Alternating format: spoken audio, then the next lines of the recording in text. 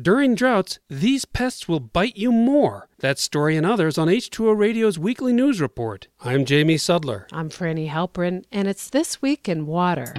The U.S. Geological Survey in Hawaii is warning that there could be massive eruptions of the Kilauea volcano in coming weeks after it first exploded on May 3rd. Lava continues to sink inside the volcanic crater, and an influx of groundwater could lead to steam explosions, launching ballistic projectiles as small as a pebble or as big as a car. Ash clouds may rise to higher elevations and spread over larger areas. CNN reports that new vents on the ground miles east of the Kilauea summit have released slow-moving lava and toxic gas into communities. Should winds weaken, the gases can combine with moisture to create volcanic smog, or VOG, containing acid droplets that can cause respiratory problems. If precipitation occurs, the result will be acid rain with the corrosive properties of diluted battery acid, which can damage plants, cars, and buildings. Some people on the island use catchment systems for their water, and officials are warning that they could be polluted from the ash in the air. About 2,000 people have been forced to evacuate due to the lava flows, and about 24 homes have been destroyed.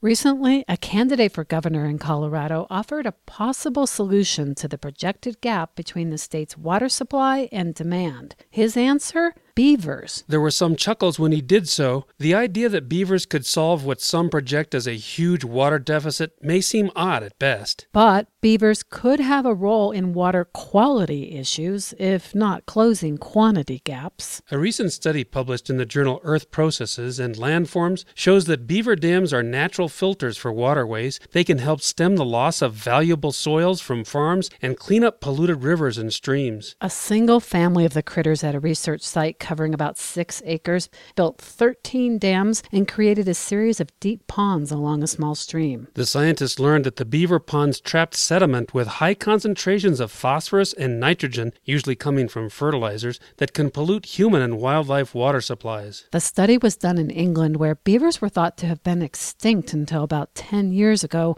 when a colony was discovered in Scotland. Urban areas are losing something important for water and air quality: trees. About 36 million trees in the U.S. are lost each year, according to a study from the Forest Service. Trees help reduce carbon emissions and can save energy around buildings by reducing the need for air conditioning. They also warm buildings by lowering wind pressure in colder months. But as new roads and buildings are created, they increase impervious surfaces, and nearly 200,000 acres of tree cover are lost annually. One of the scientists involved in the study told Popular Science that the value of trees in urban areas is more important than those in rural forests because they're closer to people. Most people think that mosquitoes bite to get food from human blood, but according to a report from the University of Cincinnati, they also bite because they're thirsty. Mosquitoes use meals of blood to replace the water they've lost, and they may transmit diseases like West Nile virus more frequently when it's dry, according to the researchers. The insects seem to be more threatening after rains, when they lay eggs in standing water. However, the new research shows that dry conditions don't provide protection. The study found that dehydrated conditions did not reduce activity and increased the propensity of mosquitoes to land and feed on a host. Among animals, mosquitoes pose the deadliest threat to humans because of the diseases they spread, like malaria, which by itself kills about 400,000 people a year. It doesn't take long for a mosquito to get dehydrated. They get thirsty within 2 to 3 hours in high temperatures and low humidity. The flow of the Colorado River is expected to peak at the Utah-Colorado border Sunday, May 13th, which is quite early in the year. According to the Grand Junction Daily Sentinel, this would be the third earliest peak flow from snowmelt runoff that supplies water to much of the Southwest. While the peak is occurring early, the amount of water in the river is low. According to records from the Colorado River Conservation District, this year may be the fourth lowest in 85 years. Forecasters are predicting that Lake Powell Powell above Glen Canyon Dam will receive only about 40% of its long-term average. But comparing what's happening to average years may be misleading, as H2O Radio has reported earlier. According to a white paper from the Colorado River Research Group, the Southwest is entering a period of aridification in which drier conditions persist instead of a drought with a distinct end.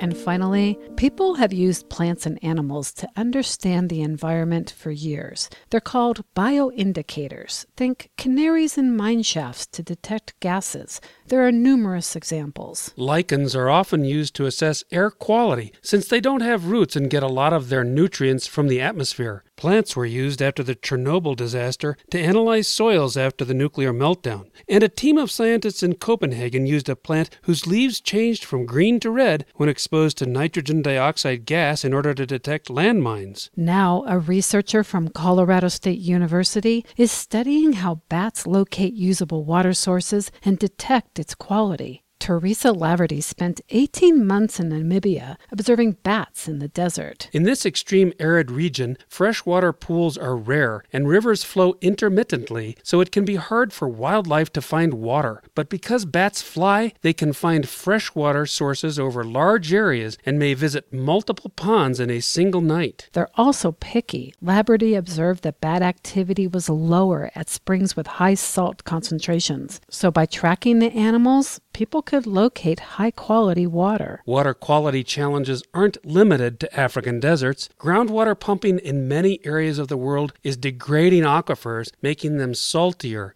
and road salts have affected freshwater bodies across the U.S. About a third of bat species are endangered worldwide, all the more reason to protect them and follow their activity. A new kind of bat signal, perhaps? This Week in Water is supported by the American Waterworks Association, bringing together the best and brightest minds in the water sector at ACE 18. Learn more at awwa.org/ACE 18.